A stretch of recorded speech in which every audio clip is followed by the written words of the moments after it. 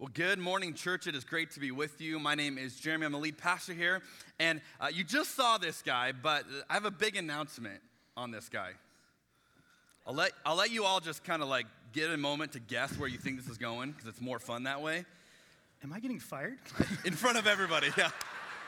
I thought it was the most loving way to do it. Just a lot of encouragement while we did it. Here's your performance review now. So here's the deal. When I came about 6 months ago, one of the needs that I recognized is that we have a different campus set up on our different campuses. So if you've only ever been to Happy Valley, you may not know we have two other campuses in Sandy and Vancouver. Each of those campuses have a campus pastor that is, the frontline shepherd of that campus to address that area of ministry need. And we haven't had that role here. And so we've been working on it. We've been talking about it. We've been asked the question, who would be the right person? And so I am thrilled to announce to you today, we have a brand new Happy Valley campus pastor in Aaron Walton. You got a partial standing ovation on that. That was they wanted to, but then they stopped. That was either your mom or your wife. I'm not sure. So here's the deal.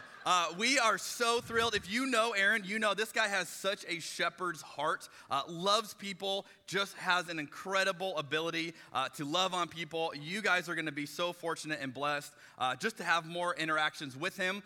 So here's what we're going to do. He's going to be in the lobby after the service. If you know him and you're like, oh, I see Aaron all the time, go congratulate him. Say, hey, we are so pumped, excited to partner with you. If you've never met him before, this is a great weekend to go introduce yourself, give him a chance to get to know you. And this is going to allow us as a church to just be a way more strategic and effective in the way that we do ministry on a day-to-day basis. So if you would, one more time, please help me congratulate our new campus pastor. Thanks, buddy. Thanks, buddy. All right. Now, I want to ask you a serious question. Have you ever attempted to do something and it didn't go according to plan? You ever seen something online and you thought, I could do that?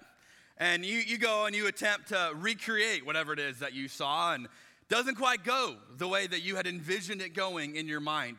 I found a website this week called PinterestFailed.com. If you're looking for a great way to waste a number of hours of your week, I would recommend this. The slogan of the website, I love this, where good intentions go to die. Love that. Love everything about that. And it shows to me, it illustrates how often we see something, we're like, piece of cake, I'll do that. And it doesn't always turn out the way. Let me give you a few examples that I really enjoyed.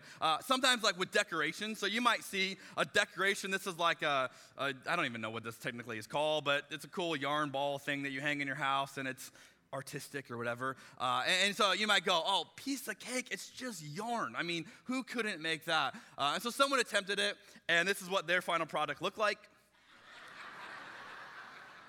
Which looks more like an abused mop to me than anything else, but whatever. Or maybe it's not building something. Maybe you see a photo online, a cute photo like this, and you're going, oh, how easy would that be? We have a baby. We have two of us. Let's just kiss the baby, get a photo, piece of cake, right?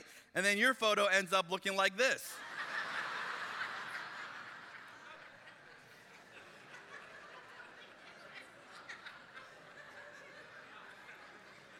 Not quite the same, but Or my favorite, something real simple. Let's take a beloved children's character, and let's make an edible version of it. I don't know, Elmo. Let's make an Elmo cake.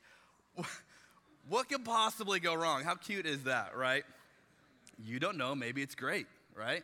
And then you turn it out and you get this version of Elmo.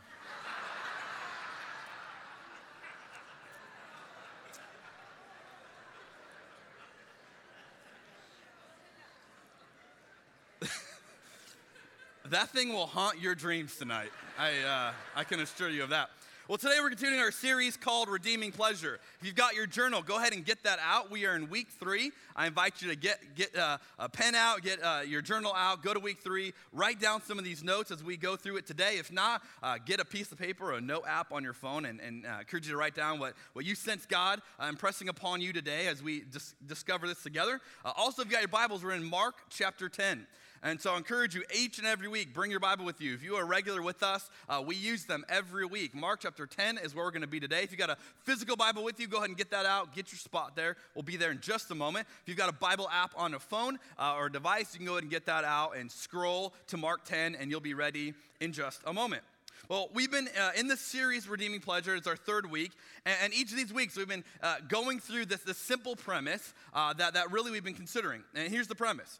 By pursuing pleasure on God's terms, we experience more of it. Okay, so if you've been with us, you understand, you've heard this. By experiencing pleasure on God's terms, we experience more of it. Now, here's my question for us today. What if you're going, yeah, that's great, but I haven't done that?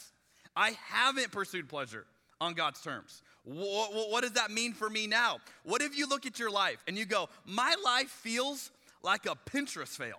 Like that is my life with God. I see the standard of what God wants from me, but I just can't seem to actually ever get there. What do we do then? Does God have a plan B? Like, does God have a way of meeting us there when our life doesn't work out the way we wanted? Or maybe we know this is what God has set up, but man, I have fallen so far short of that. For example, what if you didn't save sex for marriage? And you read about it and you go, oh, I wonder what would have happened if I would have done that. What if you got married and you did your best at it, but you now find yourself in a divorce, and now you're a divorced person? What then? What if your spending led to bankruptcy? You're going, that didn't play out the way I thought. What if you pursued certain pleasures like alcohol to excess, and you have the negative fallout of that? What if you look at your life and you go, I've just messed up? Like, I didn't intend on that. I thought it was going to be something else, and it hasn't played out that way. Is God done with you? Are you outside of what God wants to do now as we talk about this design for our life? Or is there a way that God could meet us in the midst of that? Well, each week we've been talking about what I call the pleasure cycle that is found all the way back in Genesis chapter 3. In Genesis 3, you have the story of Adam and Eve, and we have looked at this last few weeks, and they pursue pleasure on their terms to eat the fruit that God had said, do not eat from this tree, so they experience that pleasure, but then they immediately have consequences of that, because there's always consequences whenever you go away from the design. And so they realize we're naked, we're deficient, we're broken, something is wrong, which leads them to hide from God in the garden, and they experience shame. And this cycle that you see in the opening pages of Scripture is the same cycle we see today, which is why we are hesitant to talk about pleasure, because we associate pleasure with shame. And here's my question. If you look at this and you go, I've certainly done step 1. I have pursued pleasure on my terms. And now as you've unpacked it in this series with us, you're going, that has been me. Here's the question I want to wrestle with today. If you have done this, does that mean that your only outcome is shame? Does it mean that's all that is in store for you is just a lifetime of shame if you have pursued pleasure on your terms? And you're going, man, I wish I would have done this differently, but I didn't. I did the same thing Adam and Eve did. So am I just destined to a life of shame? Well, that's what we're going to look at today. So open your Bibles to Mark chapter 10. We're going to begin reading in verse 2, and we're going to look at a very practical example that Jesus is going to teach through. And it's an example that we can learn from today as well. And it's a very practical thing, and yet there's incredible, profound wisdom in the way that Jesus navigates this issue. So here's what it says in Mark chapter 10, verse 2. Some Pharisees came and tested him by asking. Okay, so before we get there, understand the motive here. You have religious leaders coming to Jesus to test him. Now, sometimes when we ask questions, we can hide behind our questions. Oh, I just want to learn more. I want to understand better. And yet we can have these very pointed, leading questions that are not questions designed for us to grow and us to be challenged and us to learn. It's for us to make the other person look stupid or to trap the other person in their answer. This is one of those situations. They are not coming to Jesus to go, hey, Jesus, we really think you could teach us something. You could show us something here. No, they're trying to trap him in a question that is a lose-lose question. Here's their question. Is it lawful for a man to divorce his wife? Now, Jesus is going to be trapped in this because if he says yes, yeah, it's okay to do that, they can go back to the Old Testament and go, so you're going against all that God had designed? You don't believe in that? You're contradicting all of that teaching of the Old Testament? He would be trapped there. He'd have negative reaction. If Jesus says no, it's not lawful, then they can look around and go, what about all these people who've experienced divorce? Your new understanding of God doesn't apply to them. It's not good news for them. So either way, they know this is going to backfire on Jesus. Whatever he says, however he answers this, it's going to play out negatively for him. And so they set up this test question. Verse 3, you get to Jesus' response. What did Moses command you? Jesus replied. Now, if you like to notate your Bible, to mark things up, circle, highlight, underline the word command in verse 3. It's a significant word, and you'll see why in just a moment. Jesus asked the question, what did Moses command you? What did he teach you? What was the standard that he set out for you? Then notice the wording of the way they reply. Verse 4, they said, Moses permitted a man to write a certificate of divorce and send her away. Now again, if you like to notate, circle, underline, highlight the word permitted. What you realize there is that they're answering a question Jesus didn't ask, and they're not answering the question he did ask them. Jesus says, what did Moses command you? They don't answer that question. They say, well, Moses permitted us to do this. Jesus didn't ask that. He's like, what's the command? And then Jesus elaborates on this. He says, it was because your hearts were hard that Moses wrote you this law. Jesus replied, but at the beginning of creation, God made them male and female. For this reason, a man will leave his father and mother and be united to his wife, and the two will become one flesh. So they're no longer two, but one flesh. Therefore, what God has joined together, let no one separate. Now, what's amazing about this is not only the wisdom of what Jesus says here, but they don't trap Jesus. So they're thinking, we got him now, and then they walk away going, oh, that was a pretty good answer. I mean, he really, he thought that one through, you know? And it's like, if you think you're going to outwit Jesus, you have the wrong understanding of Jesus. He's not just a pretty good, teacher. The guy is brilliant. It's God in the flesh. You're not going to outsmart him. And so Jesus sees right through this trap, and he's like, all right, how about this? But Jesus' answer illustrates for us an incredible, profound truth that we need to understand today. There's two things. One, notice that there is a design. Jesus goes right back to the story that we have been talking about this whole series. He goes back to Genesis 3. He goes back to Adam and Eve. In the beginning, there was male and female. This is how God designed it. So Jesus' answer to it is like, well, what's the design? Let's go back to the design. But then notice that he also talks about how God makes adjustments. He says, well, Moses permitted that because your hearts were hard. That God had figured out a way to navigate your brokenness, your inability to follow the design. And what we see here is a helpful way in figuring out how God meets us today. I would say it like this. God meets you where you are and invites you closer to his design. Now, you can be misled on either side of this equation if you don't have both aspects of this. Sometimes you go, well, God won't meet me where I am. I have to go to him. And every world religion will tell you the steps you have to take to get to God.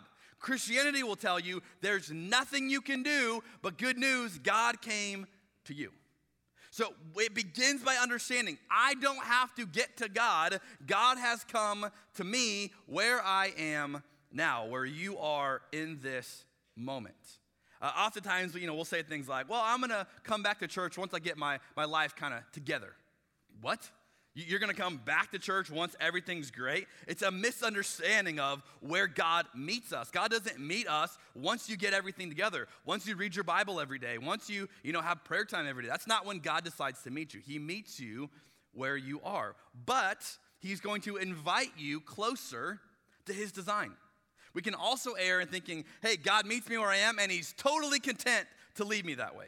He's fine with me. He's fine with my lifestyle. He's fine with my decisions. He doesn't want anything else from me. What you realize is that, no, God will meet you where you are, but he's going to move you.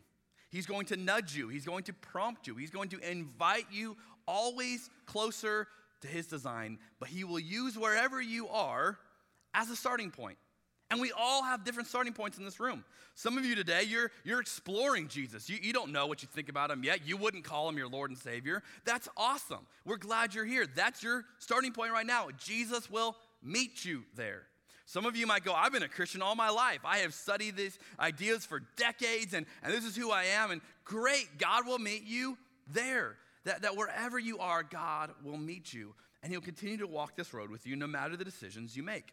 When Adam and Eve decide to pursue pleasure on their terms, they're expelled from the garden. But God doesn't leave them. God doesn't say, well, you blew it. Hope you can find another God who'll take you in, right? That's not his view. He's like, well, you messed up. You didn't trust me, and now this is the reality. These are the natural consequences of that decision. But he continues to walk with them for the rest of their lives because that is what God does. See, I believe in something that theologians call God's accommodating will. That God meets us in our sin, and he accommodates to where we are in our brokenness in order to ultimately get us where he wants us to go. Now, this does not change the design that God had originally. Just because God will accommodate to you doesn't mean that God says, well, forget the design, it never really mattered anyway. It just means that God acknowledges that maybe we have some issues, and God's not going to give up hope on you. God's not going to go, well, you're just too far gone. And you might be going, okay, I'm struggling to understand how does this apply? Well, let's consider a real life illustration that would be very similar to the example that Jesus just taught through. Imagine that you have a friend that comes to you. And this friend has been divorced. They had a failed marriage.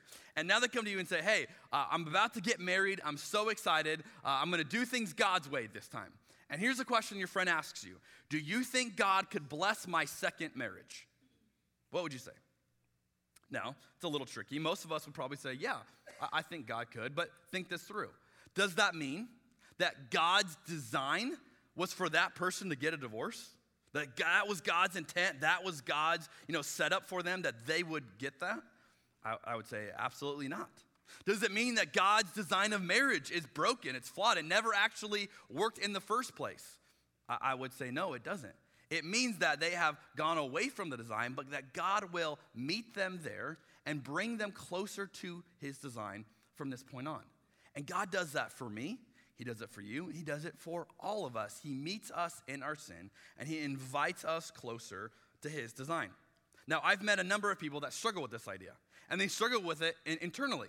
And they say things like this, not me, I've done too much. And this might be you today. You're going, that sounds great, but you don't know my story, Jeremy. You don't know what I've done. You don't know where I've been. Not me, I've done too much. Now, here's the reality. This might sound very noble to you, and you're going, oh yeah, this is my position. Here's the truth. This is pride in reverse. What you're saying is that your sin, your story is so great, you are the exception to God's redeeming power. That God could not be sovereign enough, powerful enough to undo what you have done. It's an incredibly arrogant position, and yet many of us hide behind this. Well, there's no way, I can't follow him. I couldn't really submit my life to him because of what I've done, because of where I've been.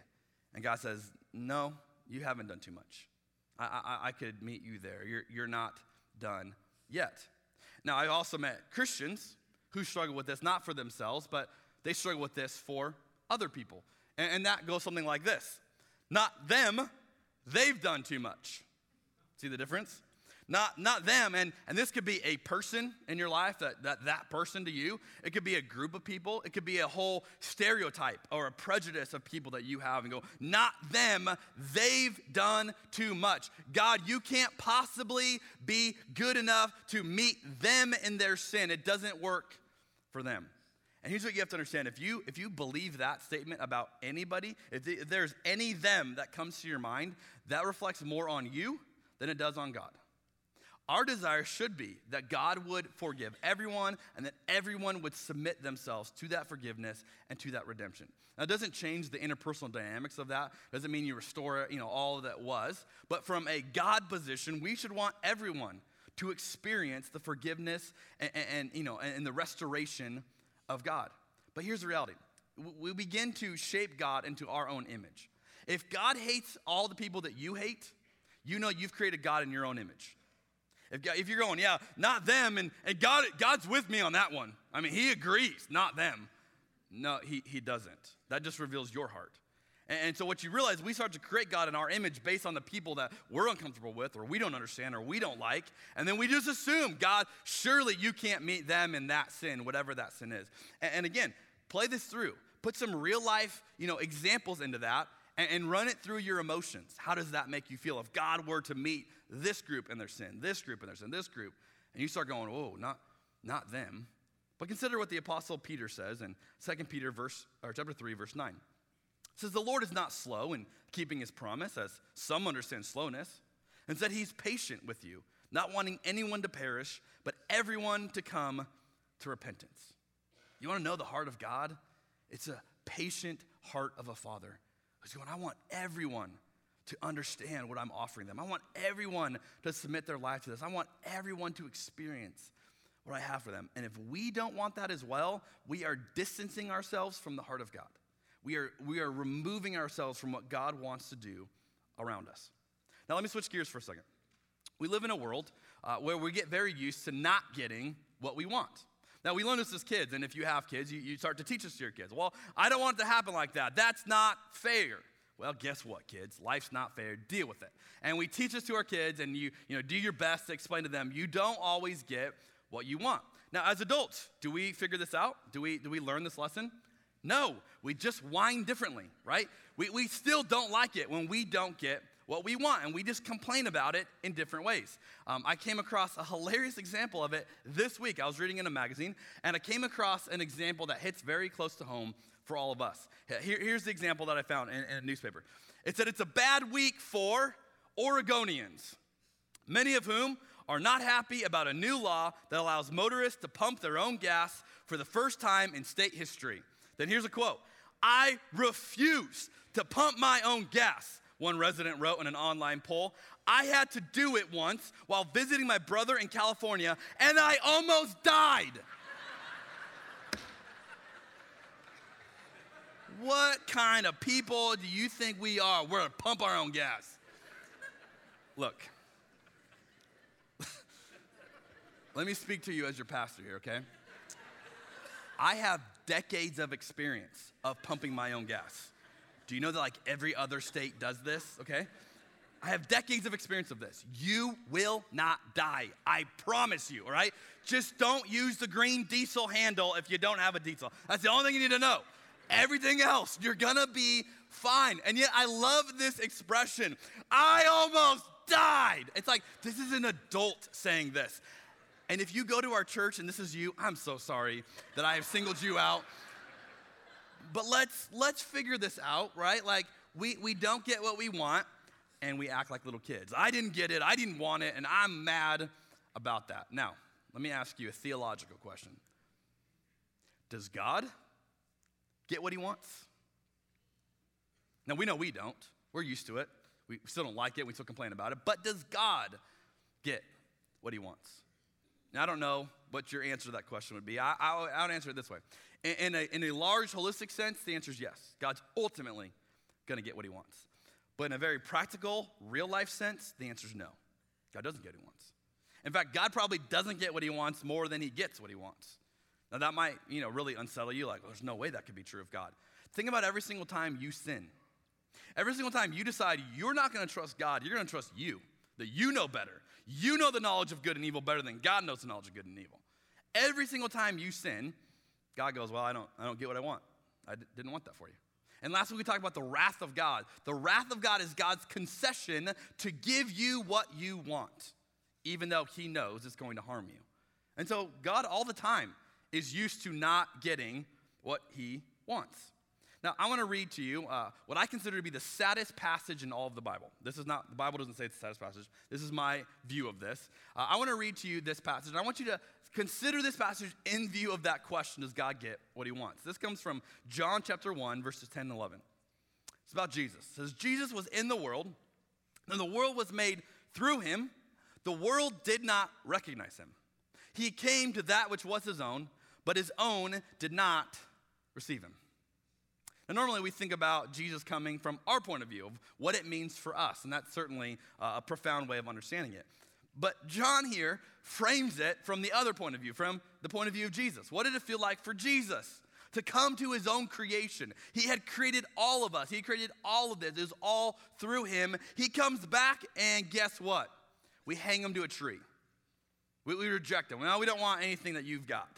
And we're not gonna accept this. What does that feel like from Jesus' point of view? Does God get what he wants? No.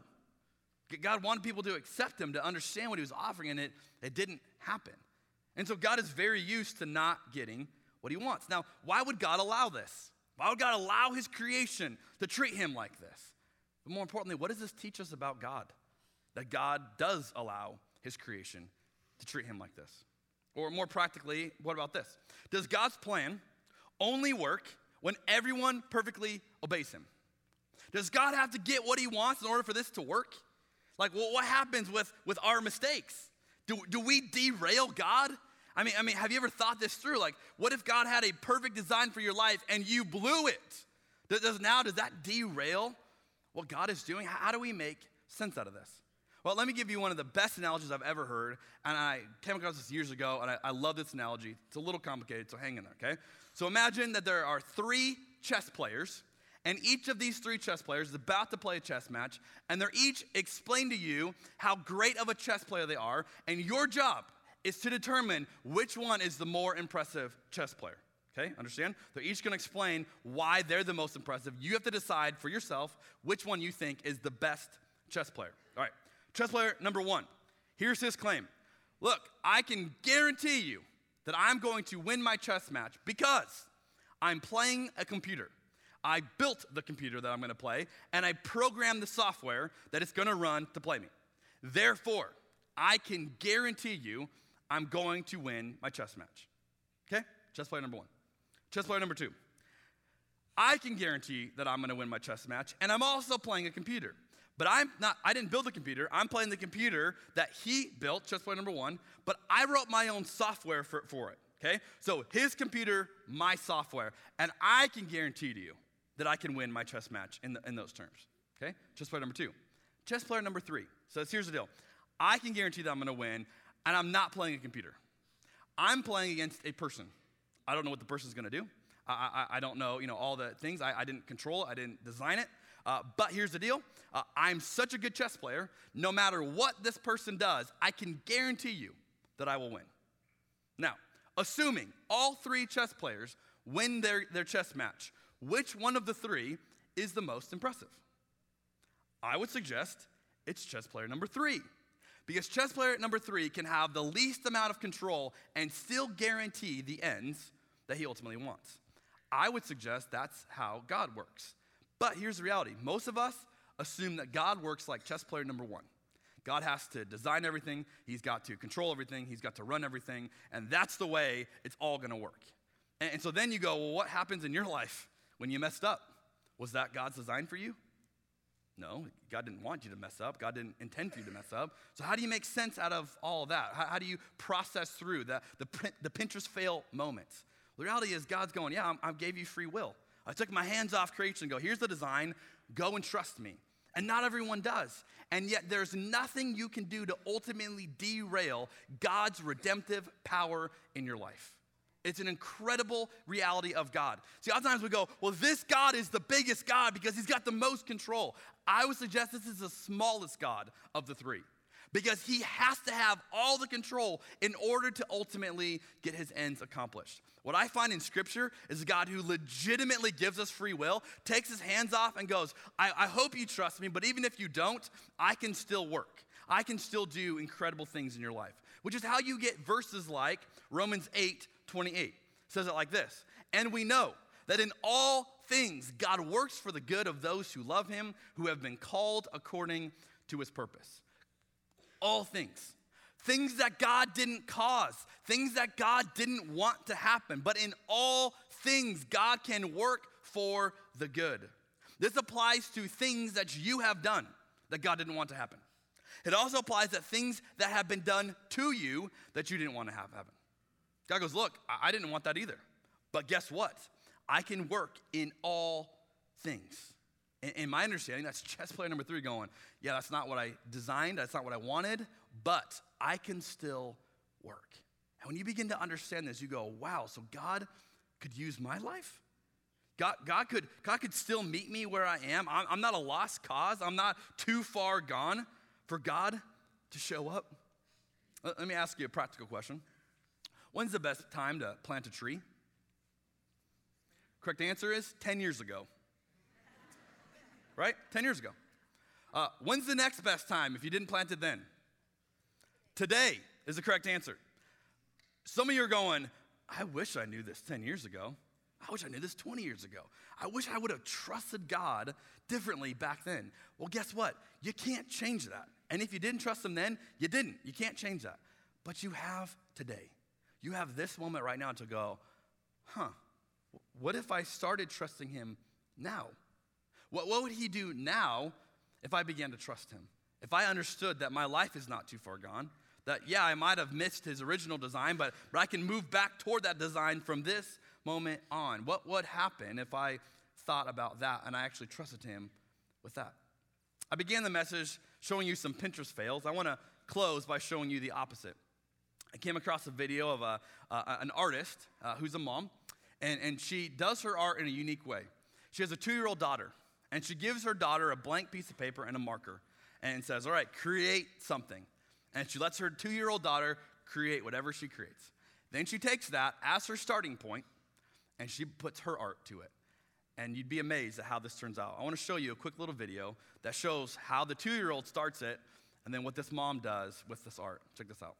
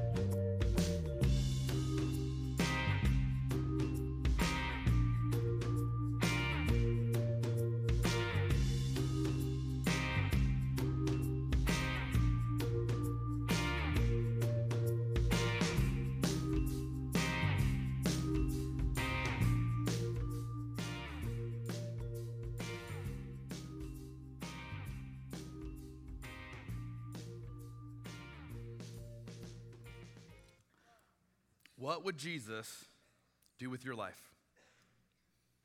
What would this artist that could see things that you can't see?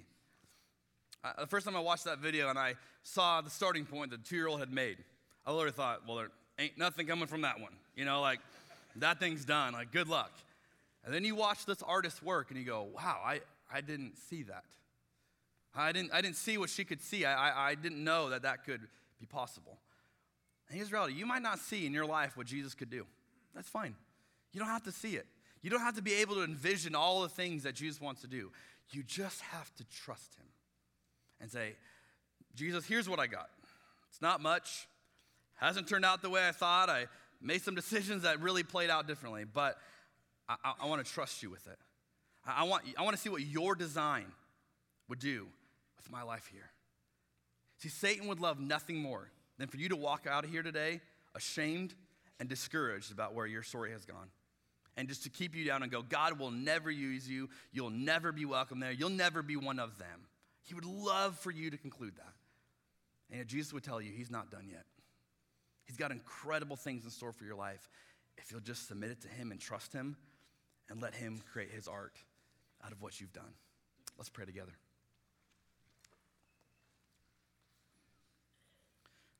Well, Well, Jesus, we are in awe of your ability to bring art out of all situations. Even situations that we didn't want to happen and you didn't want to happen. And yet so many of us concluded that we must not be eligible to really have this kind of a life with you because of where we've been or how things have played out. Because of how we have failed in the past to live up to your design. And yet, God, would we experience this incredible truth today that you meet us where we are and you invite us forward with you to trust you that you can bring incredible beauty out of even the most painful parts of our life. God, we want to see that. We want to be a community of that brings to you our brokenness and watches you transform it and you bring redemption to it. May we trust you from this moment on to bring your beautiful design into our life. We pray in Jesus' name. Amen.